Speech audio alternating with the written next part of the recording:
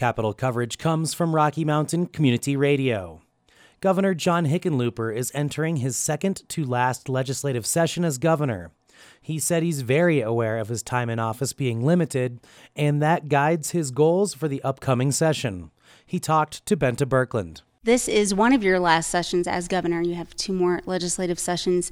Does that make you, going into this session, think a little bit more about your legacy since there isn't as much time left? Well, I'm certainly very conscious of how little time is left, just because we have, on my little handheld phone here, if you were to look at the top of every single day, it says how many days are left in this term. So I don't worry about the legacy as much as I want to just get finished, or at least as close to finish as you can get on some of these things, the things that really matter. Such as? Some of the workforce things we're working on right now. There's an apprenticeship program. We're going to scale up to it's not just an apprenticeship for pipe fitters or trade, but it really is for all kinds of industries, right? Banking, insurance, advanced manufacturing, aerospace, cybersecurity.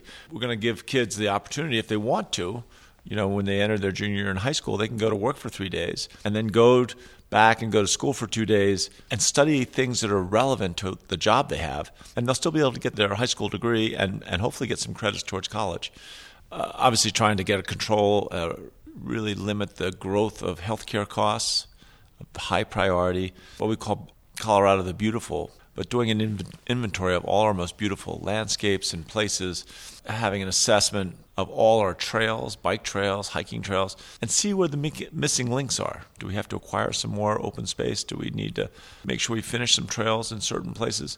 This is an off-year election, so a lot of lawmakers talk about this being the session where something substantive may happen around some significant policy challenges, Tabor reform, transportation, the water plan. Do you think we'll see some movement? I know we do have a divided legislature. I think both sides, Republicans and Democrats, are ready to roll up their sleeves and try and figure out what is the right compromise. I mean, look at the congestion on our interstates and our state highways.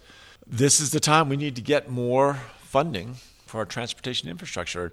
Part of that was going to be accomplished through the hospital provider fee, but we couldn't get through last year. We might not get it through this year. So we're looking at alternative ways we can fund some of that transportation infrastructure. The advantage of the hospital provider fee was it would give us health support also for making sure that broadband gets all over the state, making sure that we get more funding back into higher ed and K-12 education. How supportive are you of trying to push a referred measure to voters? I don't really care how we get the resources, whether it's an increase in the gas tax, an increase in the sales tax, an increase in income tax. I don't see any plausible way, anything that we can cut.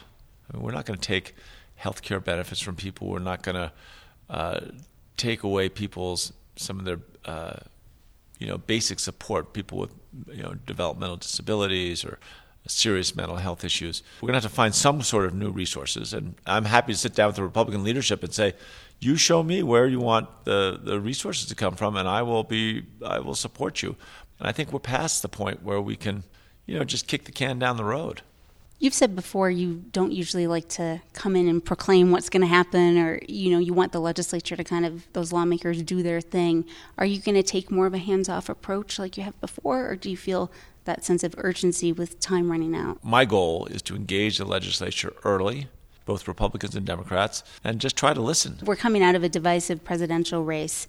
Does that change how you look at this session? Maybe a little bit. We want to put a priority on trying to bring both sides of every issue together. Almost every issue, if it's still an issue, that means you've got someone who's for it and someone who's against it.